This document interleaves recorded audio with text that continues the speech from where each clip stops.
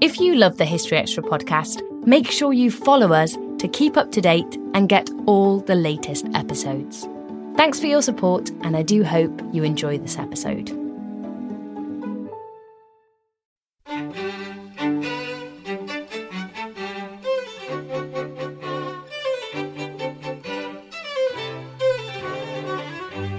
We were on the precipice of revolutionary change. Black people were literally locked out of the system. And because of that, we were saying, well, yeah, let's just do something else, right? And one of the most effective tools in which that was dampened was to give us stuff, right? Was to give us something. That was Kehinde Andrews talking about Black Britons in the 1960s.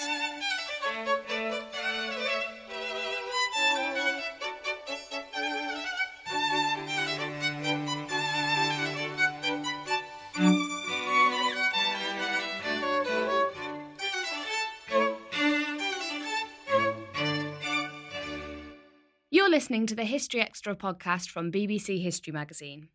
We're the UK's best-selling history magazine, available in print and several digital formats all over the world. Find out more at historyextra.com/subscribe or look out for us in your digital newsstand or app store. Hello and welcome to the History Extra podcast. I'm Rob Attar, the editor of BBC History Magazine. Now, before we go on to today's interview, I've got a couple of quick announcements. First of all, I'd like to tell you about our next event, which is a Kings and Queens weekend taking place in Oxford on the 2nd and 3rd of March. It's 2 days of talks from expert speakers on a range of monarchs, including Elizabeth I, Robert the Bruce, Henry VIII, Empress Matilda, and a whole lot more. Find out more details and book tickets at historyextra.com/events. Meanwhile, I wanted to update you on the latest developments on our website, historyextra.com. If you're a subscriber to BBC History Magazine, in print or in digital through the Apple Store or Google Play, then you can now access a 10-year archive of magazine content for free in our online library. Head to historyextra.com/the-library to access this new resource. Okay, and now on to today's interview.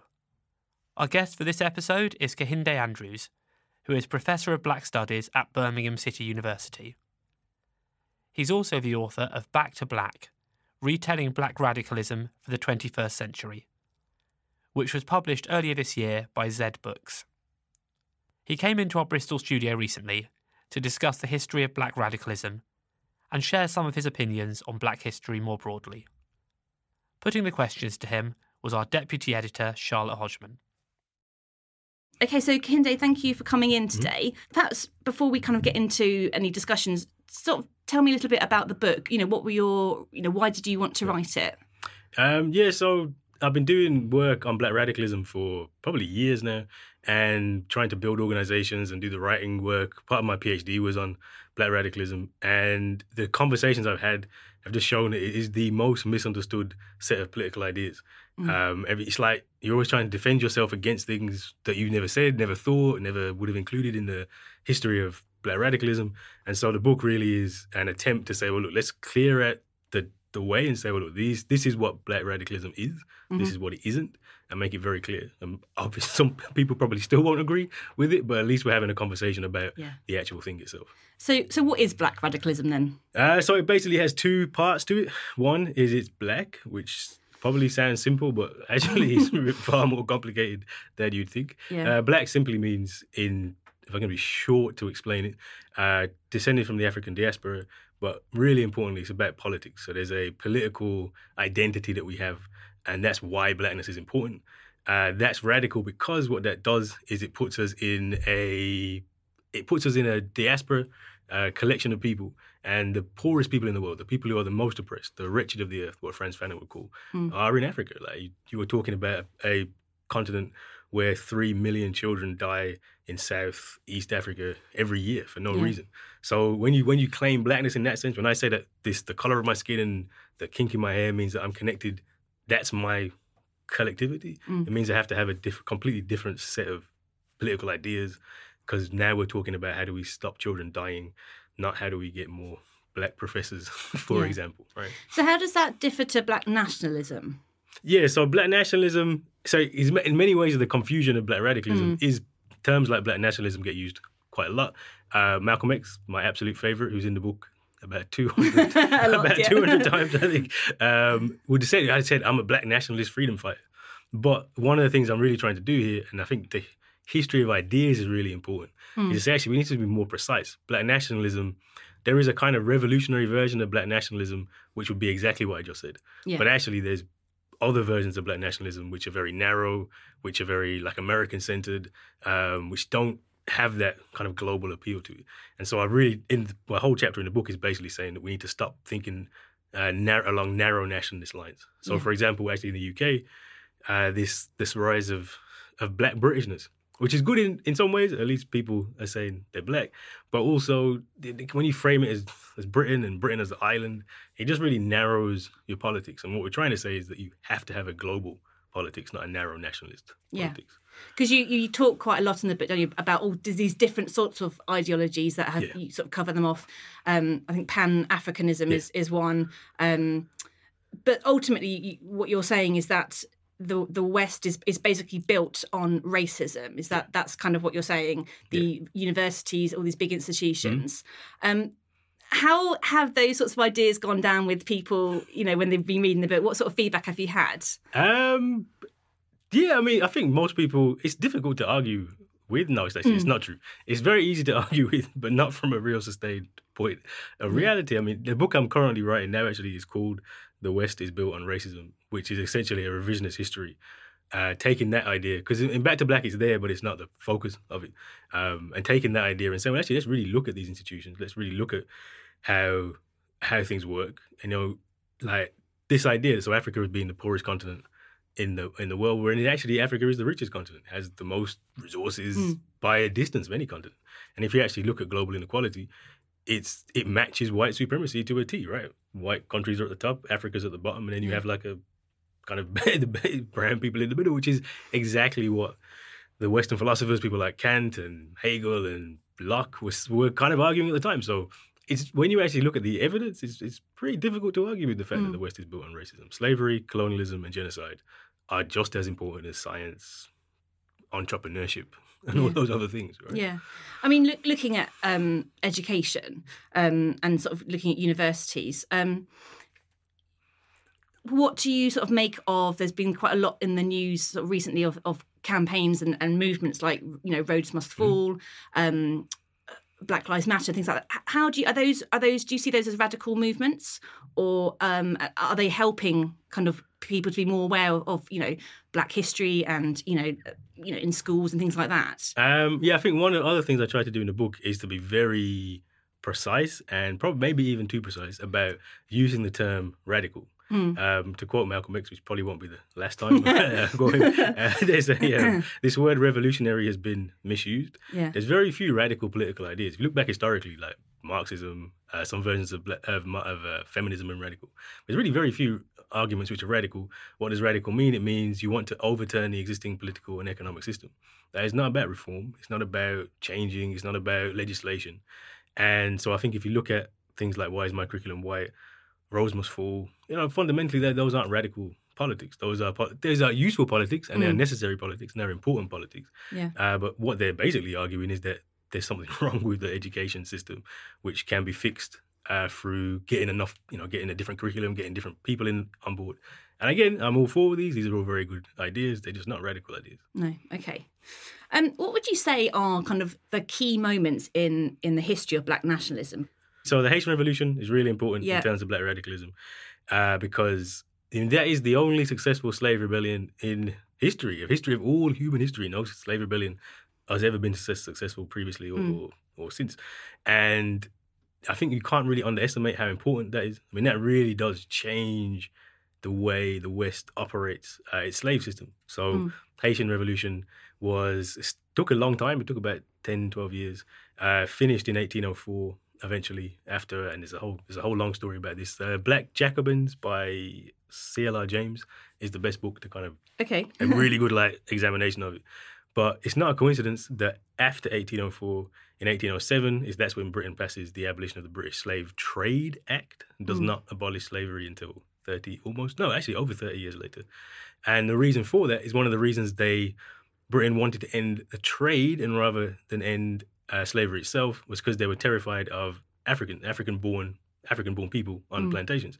Haitian slavery was one of the more severe versions of slavery. All versions were terrible, but Haitian slavery meant that they literally worked you to death. So even though there'd been slavery in Haiti for at least 200 years at that point, 60% of the enslaved at the time of the rebellion were born in Africa because they literally just worked you to death and just replaced.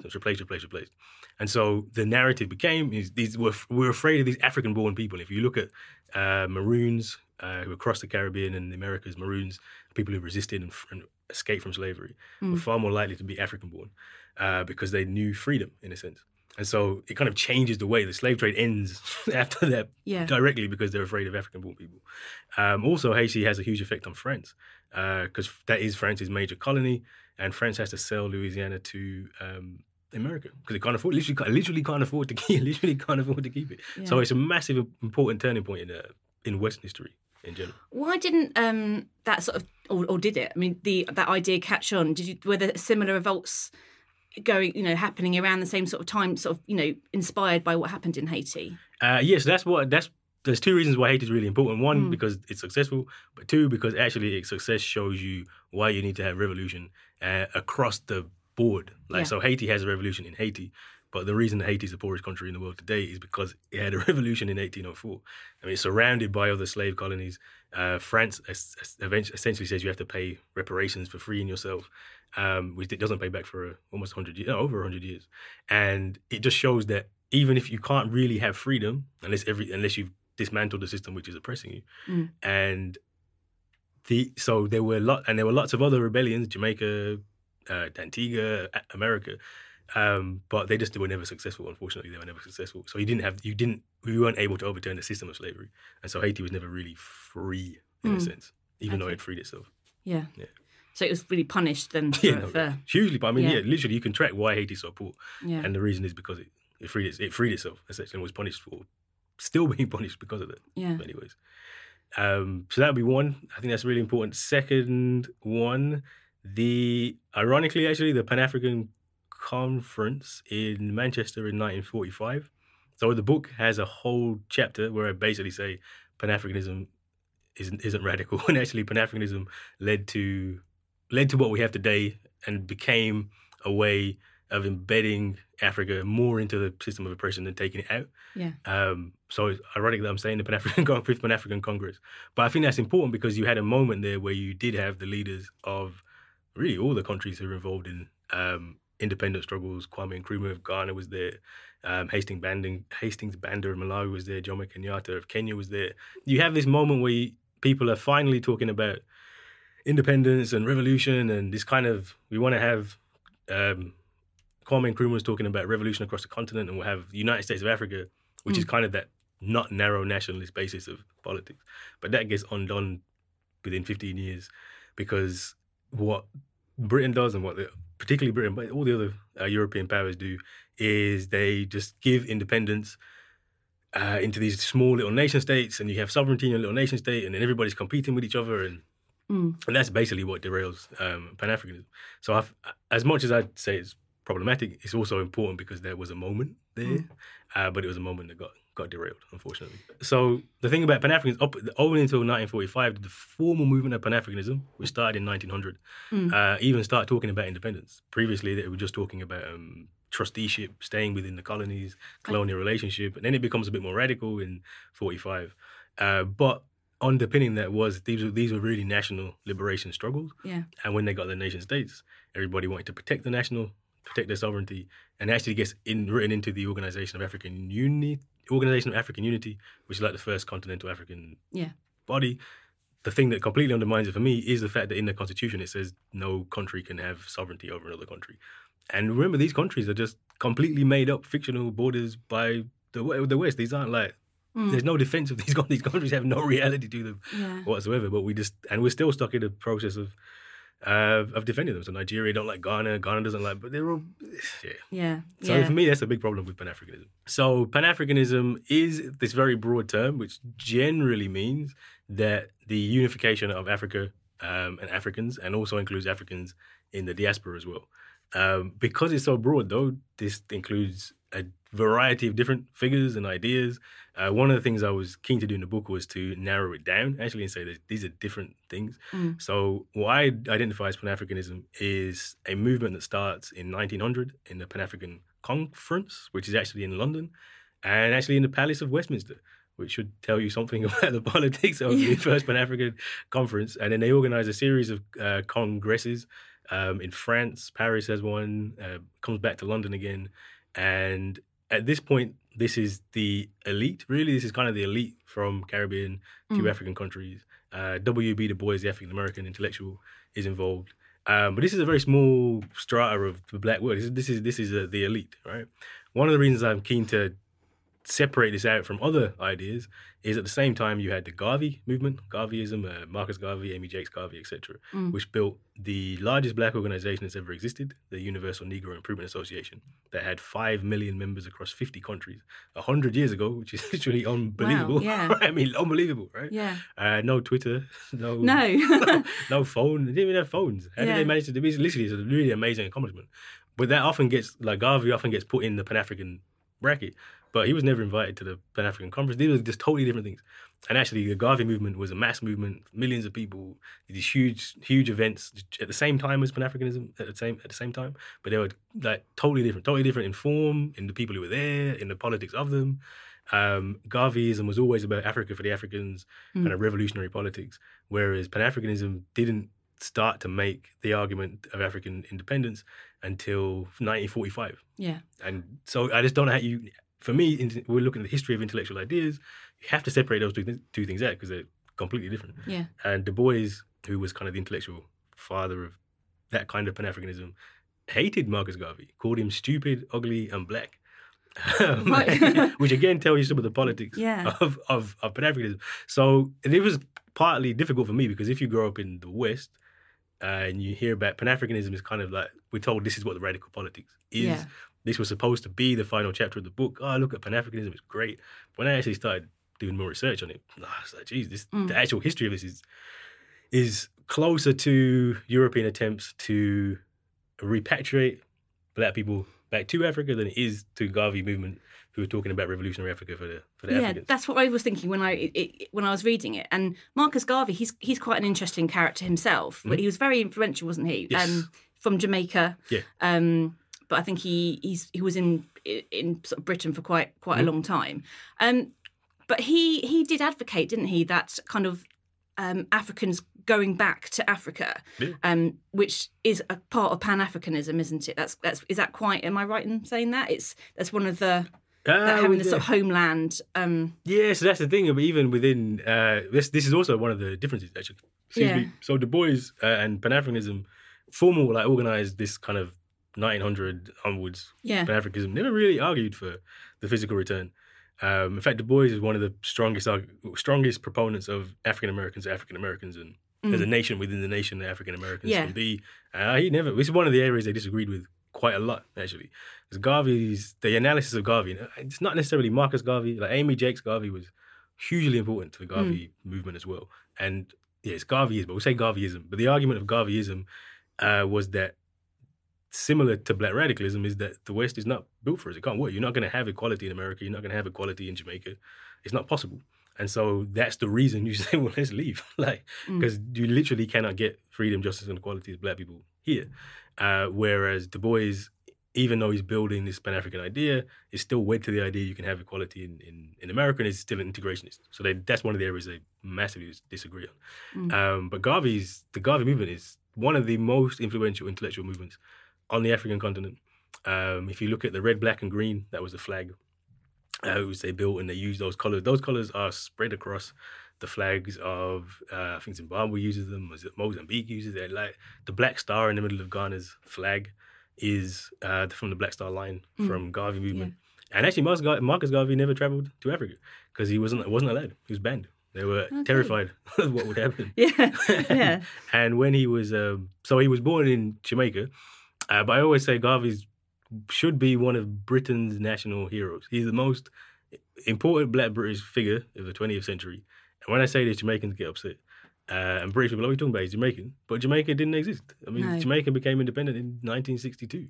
Garvey died in London in 1940. So he was born in Britain. So he was Jamaica, and he died in Britain. So I'm not sure how he's anything other than British. And the story of actually Marcus Garvey's death is sad and absurd. He read in the newspaper an obituary. Somebody had written an obituary of him, and he had a stroke and died the next day. Wow. Oh, Yeah. that's very tragic. That is a tragic story, isn't it? What a tragic end. Yeah. So that was your second. So you were talking about the conference. Yeah. What would you say is your third? So the third moment would have to be the assassination of Malcolm X. Malcolm X is my favorite person in history because for two real reasons. One is he kind of articulates the politics of black radicalism better, more clearly than anyone else, and also understands the system of racism that we're dealing with better than anybody else, better than any academic, actually, which is why he's in the book 200 times. So one of the examples I use in the book is the emergence of critical race theory in America. People like Kimberly Crenshaw, who argue that civil rights hasn't delivered on any of its promises, even though if you look historically, it's quite successful in terms of there's desegregation, there's voting rights, there's black people get political reforms, there's affirmative action, all these changes which happen. But then if you actually look at the situation of African Americans, it's definitely not better and may actually be worse. So, for example, the schools are more segregated by race today than they were in 1955.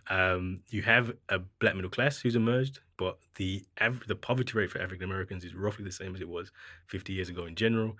You have new problems, mass incarceration. And this mass incarceration is it's unbelievably bad, to the point where if you African American boy born today who doesn't get a high school degree will have a high school qualification will have a 60% chance of going to prison before their 30th birthday. Even if you have a university degree, you have a 30% chance of going to prison before your 30th birthday. I mean, it's literally unbelievable. Yeah, it is. I mean, there are more African-American men in prison today than there were who were enslaved at emancipation. So in some ways, it's actually just worse now than it was previously. But when I read critical race theory, I heard it. It was reminiscent. I was like, have I ever heard of this before? And it's Malcolm X in the 60s telling you exactly this would happen. That civil rights is... the best you're going to get is second-class citizenship. You may get a few people who are successful, who can make it through, but the system can no more provide freedom, justice, and equality than a chicken can lay a duck egg, to quote Malcolm. Yeah. Again, right? I mean, and so Malcolm just gets it, and he articulates the politics of black radicalism, not perfectly at first, because he's in the Nation of Islam for far too long. But when he comes out of the nation, he finds the Organization of Afro-American Unity, in 1964. Also important, this is a collective of people. So the first chairperson of the OAAU is Lynn Shiflett. There's also people like John Henrik Clarke, who's a really influential African-American intellectual. Maya Angelou was moved back from Ghana to work with Malcolm X. And in 1964, there's a speech, the second founding rally of the OAAU, where they just breaks down this, we're going to do this, which is effectively the Garvey movement, but with more radical politics. And this is what I point to in the book and say that is the vehicle for black radicalism. And had Malcolm X not been assassinated in 1965, maybe that would have been able to develop into the vehicle it needed to be, because you had the politics, you had the organization, and you had the front person. You need a front person for these things. So that was a critical point. That was a really critical point. I think if Malcolm hadn't been assassinated, we really could have seen where that organization would have gone. Yeah, because Malcolm X tends to get kind of lumped together with Martin Luther King because they were contemporaries, but actually it's not really accurate, is it, to call Malcolm X a civil rights? No, it was the worst description. Yeah, they didn't, and I wasn't aware of how actually the sort of the tension between the two. Yeah. Do you want to kind of, because there's quite an interesting story about the March on Washington, isn't there? Yes. So Malcolm is one of the by far most misunderstood people historically. He's an anti-white demagogue who's violent, who never committed any political violence at all, actually. Yeah. Or now he's a civil rights leader, which is a complete nonsense. Malcolm was the biggest critic of civil rights movement I've ever heard, alive or dead. Literally called, so the 1963 March on Washington, which is the big showpiece march, that's 250,000 people in Washington, D.C. That's where you have the I Have a Dream speech. It's successful because you have It follows 1964. You have the Civil Rights Act, which desegregates the South. And Malcolm went to it, and his exact words were, it was a circus with clowns and all. He called it the farce on Washington, a Hollywood production, literally, picnic. He couldn't have been any more angry about it. And the reason is because originally the march was this grassroots kind of emerging. We're going to march on Washington, we're going to close it down, we're going to shut it down. It's going to be, we don't know what's going to happen, but something's going to happen in Washington. And the story that Malcolm tells in the speech, Message to the Grassroots, which he gave in Detroit in 1963. And he's kind of at the end, like he gave a whole speech about something else, and then he just goes off for like a good 10 minutes, which I recommend listening to because it's enlightening and funny at the same time. Yeah. And he says, well, look, what happened was the president gets word that this march is going to come and calls the Big Six. So the Big Six were like these 6 civil rights organizations headed by Martin Luther King, Eli Whitney, Andrew Young, and they were the people who like liaised with the president essentially, and the powers that be effectively had the platform, right? And so he goes to the Big Six and says, you got to stop it. This march can't happen. Like, if you do this, we're not going to have civil rights legislation, et cetera, et cetera. And their response is, we can't stop it because we didn't start it. This has nothing, it has nothing to do with us. Like, this is just they're running off on themselves. And so, according to Malcolm, the president organized a group of financiers, very rich white financiers, to give lots of money to the civil rights organizations so they could get control of this march, organize it. And that's what happens. So they start to organize it. They get Harry Belafonte gets the celebrities in. They organize the buses and the trains, and it's so controlled. It's so controlled as a march that you couldn't even take your own placards. Like they would take them off you and give you placards. An official placard. Wow. That's why if you actually watch the videos, there's only like 2 different placards. I think one's March for Jobs and Freedom, and but it was very, very controlled. Right. They march from one part of town to the other part of town. Well, what does Malcolm say? They march from feet of a dead man named Lincoln to a feet of a dead man named Washington. They're out of town by nighttime. There's no alcohol sold, and it really like there's a clip on YouTube where you just watch like a 5-minute video of it, and it's like a processional thing, and it's one of the most stage managed political events I've ever seen, and they're celebrating the fact it went off well, and it ends with the Big Six going to the president, and they have photos and they sign this thing, and then the bill happens next year. And Malcolm just is like, what's this? This is not the kind of change that we need. And so after I listened to that, I was like, well, I'm sure he's like kind of like, we must be making some of this up. But there's a book by Gary Young called The Speech. And I swear, Malcolm got it exactly right. Every single detail was 100% right. They literally just sanitized, watered it down, integrated it. That's one of Malcolm's problems with it. It's a kind of integrated march. And the thing about Malcolm is Malcolm's not anti-white. He's not saying white people can't be involved, or white people are terrible. And it's the problem he's saying is that once you integrate the march, you take away that kind of urgency of the Black Revolution. Like, you have to compromise. It becomes something different.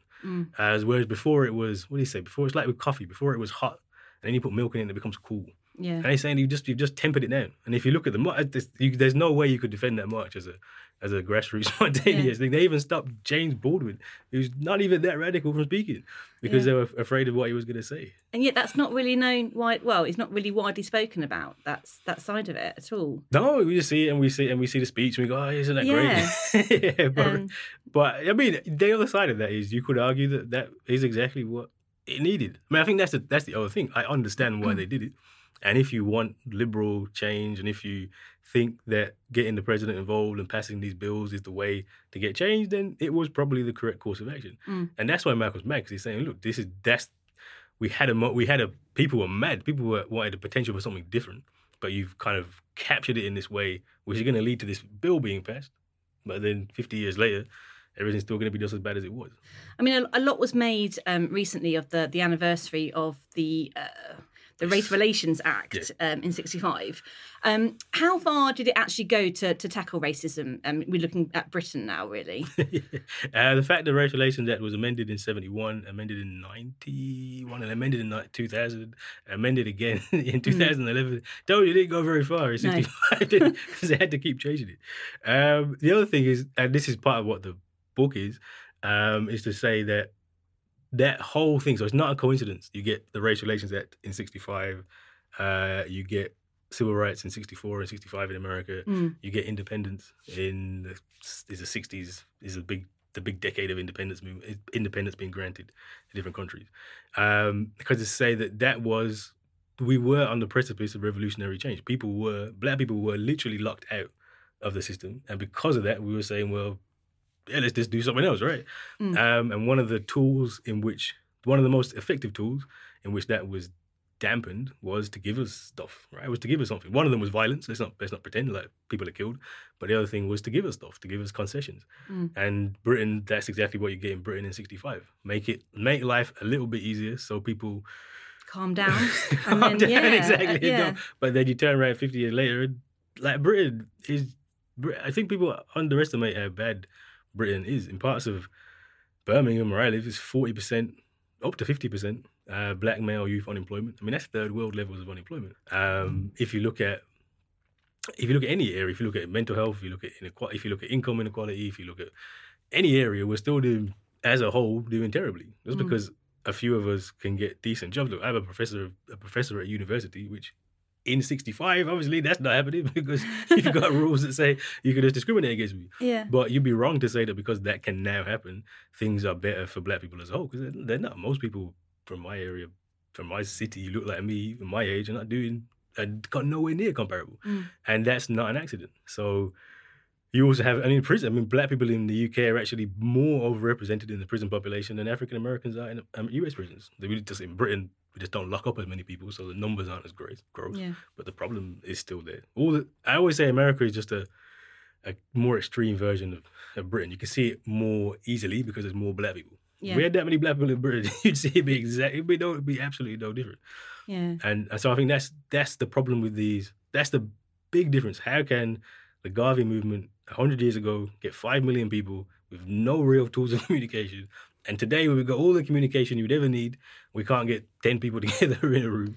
Yeah. It's because when the Garvey people went around saying, oh, this is not for us, everybody went, oh, of course, like we know, obviously. But now, we've kind of convinced ourselves that we can have some kind of freedom within the system. You just mentioned the differences between America and Britain. Do you think, how has history affected sort of black experiences in Britain when compared to that of America? So you hear a lot about the American Civil War and things like that. Is there a difference, do you think, on how sort of black communities look back on their history, comparing the two? Yeah, there is a difference, and this difference is one of the big problems with how we look back at history through narrow nationalist eyes. This is one thing I always say. You can't. Thinking about Britain as a nation state is madness, because Britain still isn't actually a nation state. Like, it still has colonies, right? And up until the 60s, it was a vast empire that covered most of the world. So the biggest way that we look wrongly back historically, particularly when you look at America, is because slavery was in the Caribbean, we kind of see ourselves as voluntary migrants. But we were never supposed to be in the Caribbean, so I'm not sure how exactly is that voluntary. And we have this conversation with Americans a lot, saying that, it's so different because they're in Jamaica. But actually, if you actually look at the situation for African Americans in particular and African Caribbeans, obviously African people, that's a bit different. Yeah. But for African Caribbeans, it's really identical.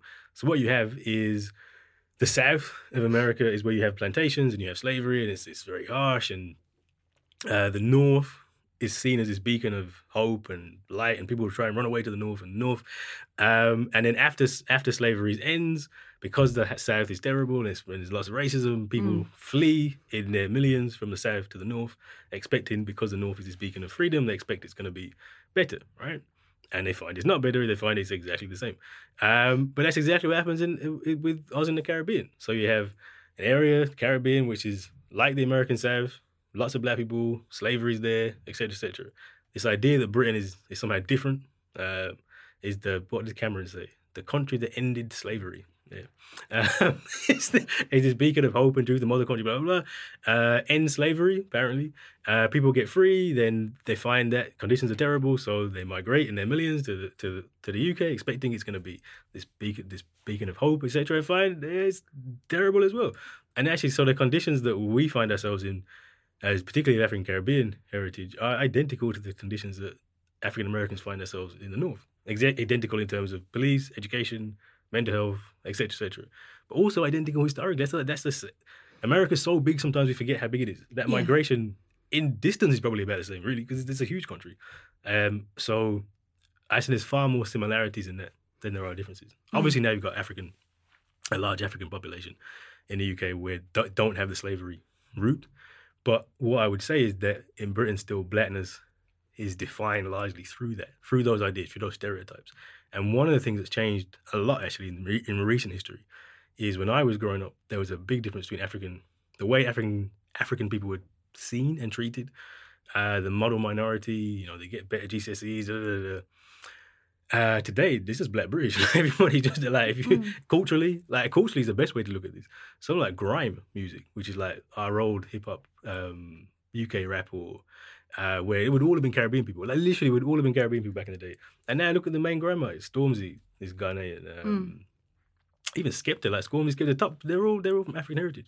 So what you're finding is that as we develop this kind of Black British culture, it's still largely defined on that kind of hyper-masculine stereotypes around, et cetera, and Africans are kind of just folded into that because that is the dominant narrative, I think. You've in the book, and you've spoken about it as well. And it's not just you; it's sort of been in the press quite a lot over recent years. Is the making reparations to those countries who were affected by the slave trade and colonisation. That would be, we're talking trillions of pounds.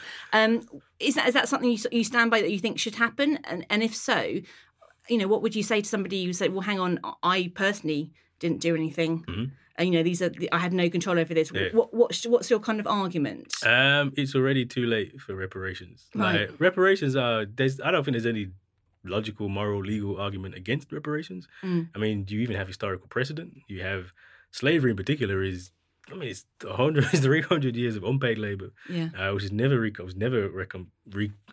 compensated for. If you want to explain why the Caribbean is so poor, this would be a very good reason why the Caribbean is so poor. We talk about slavery as though it was a long time ago. It really wasn't that long ago.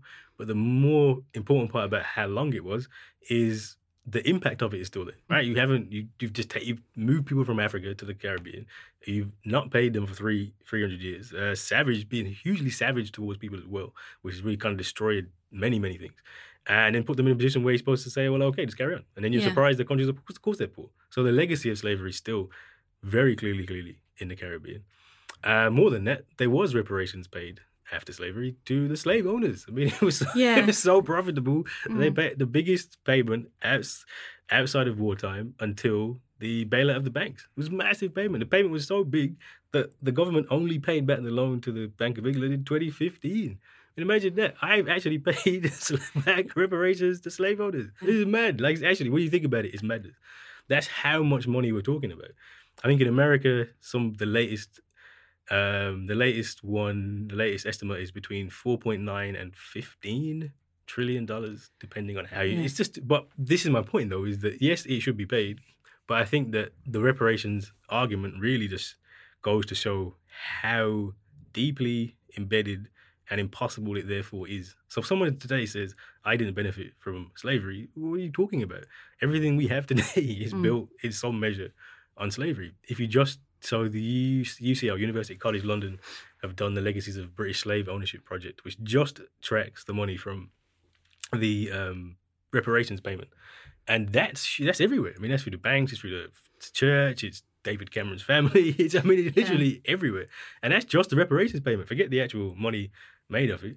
If you look at Britain's biggest corporations, the banks, cities, I mean, where we were, Bristol. Bristol, exactly. I was thinking the same. Simply wouldn't exist at all without slavery. Birmingham's no different. Birmingham, where I'm from, is in the middle of the country, but made. How much money did it make off making the guns, the chains, the shackles, sugar, refinery, cotton, Industrial Revolution? I mean, the Industrial Revolution simply doesn't happen without slavery. It doesn't have the resources. The sugar is the first thing to be refined by the steam engine, for example, and then cotton, and then you don't have anything you have today without slavery. So there's a huge legacy. It's massive. It's massive. It's not gone anywhere, and racism obviously is a legacy of that as well. And also, if you look at Africa, I mean, what's is one thing that gets. We don't think about slavery in relation to Africa because people left Africa, but the impact of slavery in Africa was to devastate Africa in terms of population, hugely devastated population. But this is the amount of people who are killed. Slavery really damaged Africa as much as it damaged us as well. So I think one of the things is to kind of tie that knot back together, which I think gets missed.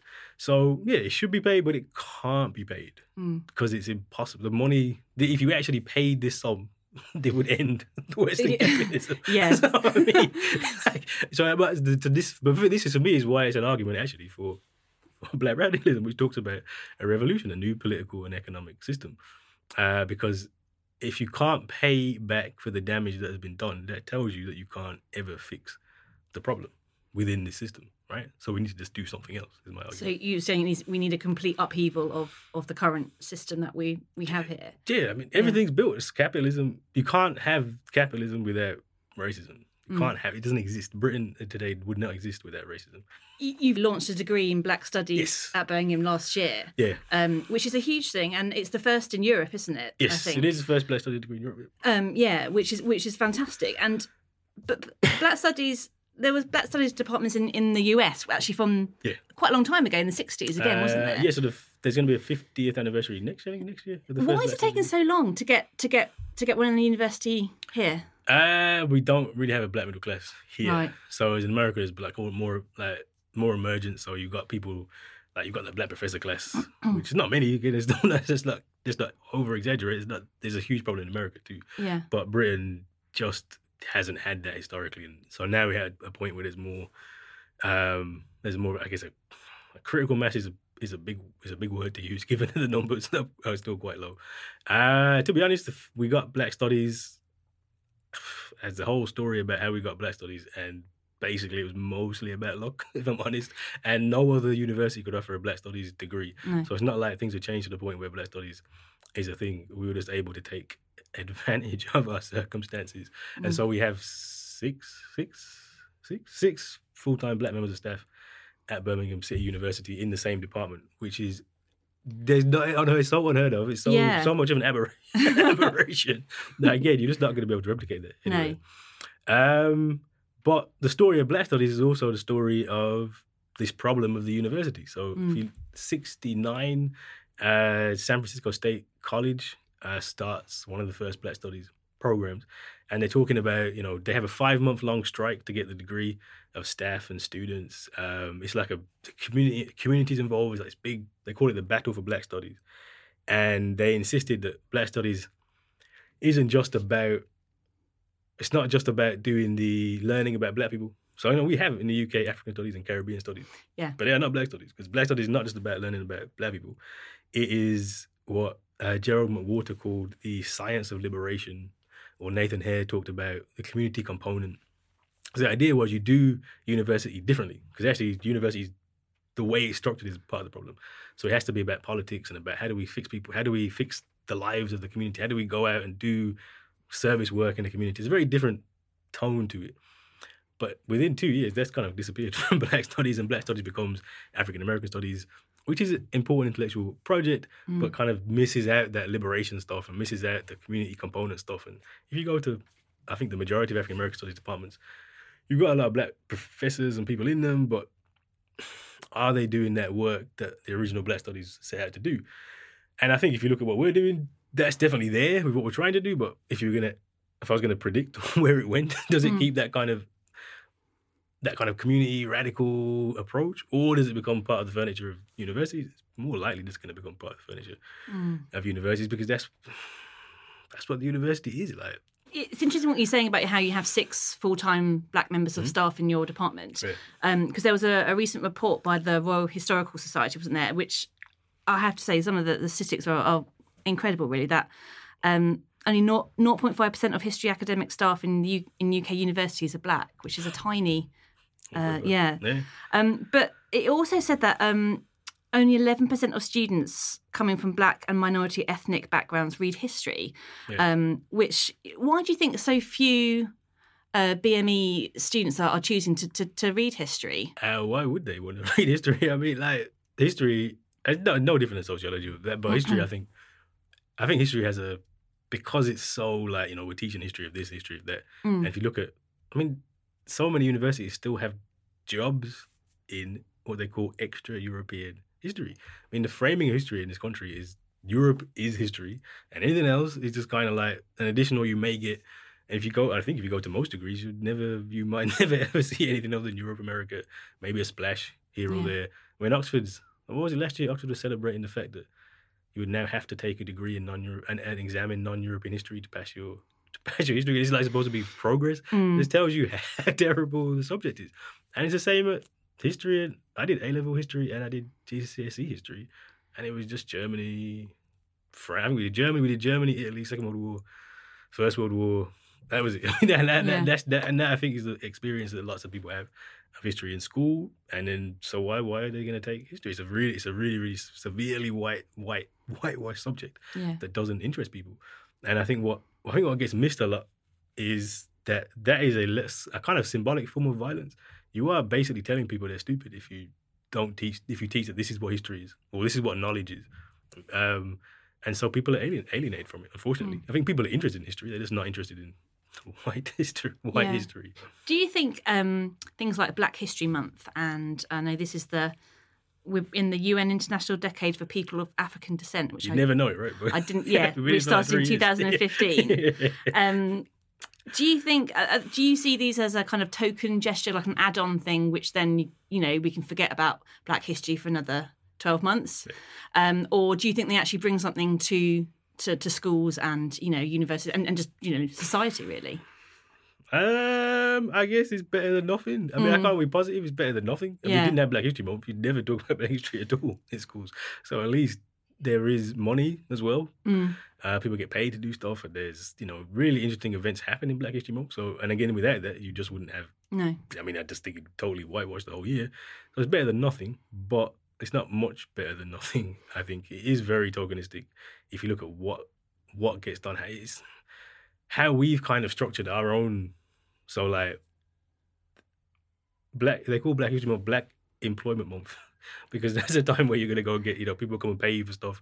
And I get asked to talk all the time. I mean, actually, I do talk a lot throughout the year, but Black History Month is a time when it's almost it's 4 times a week. People are throwing money at you, etc., etc. But it's like we've forgotten there's other months in the year, so like, why are we still? But that's just the way the funding works. So I think it's problematic in that level.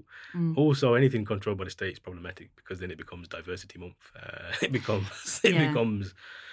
something else, and it does become a bit too separate. So I think, like this book I'm writing. So this book I'm writing now about the West is built on racism. For me, that's Black history. Like the way understanding the Britain as an empire, understanding the West, that's Black history, right? That's. But you never have that conversation in Black History Month because it's more about, and all the things about celebrating, which is problematic because actually, and not much to celebrate when you look back. Britain anyway, like we have lots to celebrate, but if you look at Britain's relationship to Black history, that should not be a celebration. It should be far more critical. That was Kehinde Andrews. And as I mentioned earlier, his book, Back to Black, Retelling Black Radicalism for the 21st Century, is out now, published by Zed Books. And we've now come to the end of today's episode, but we will be back on Thursday with more from the world of history. Thanks for listening to this History Extra podcast, which was produced by Jack Fletcher. Do let us know what you think about this episode by emailing podcast@historyextra.com, and we might read out your messages in future editions. Alternatively, why not keep in touch via Twitter or Facebook, where you'll find us at History Extra. For more great history content, don't forget to visit our website, historyextra.com, which is full of history articles, quizzes, image galleries and more. Plus, it's where you can download hundreds of previous episodes of this podcast.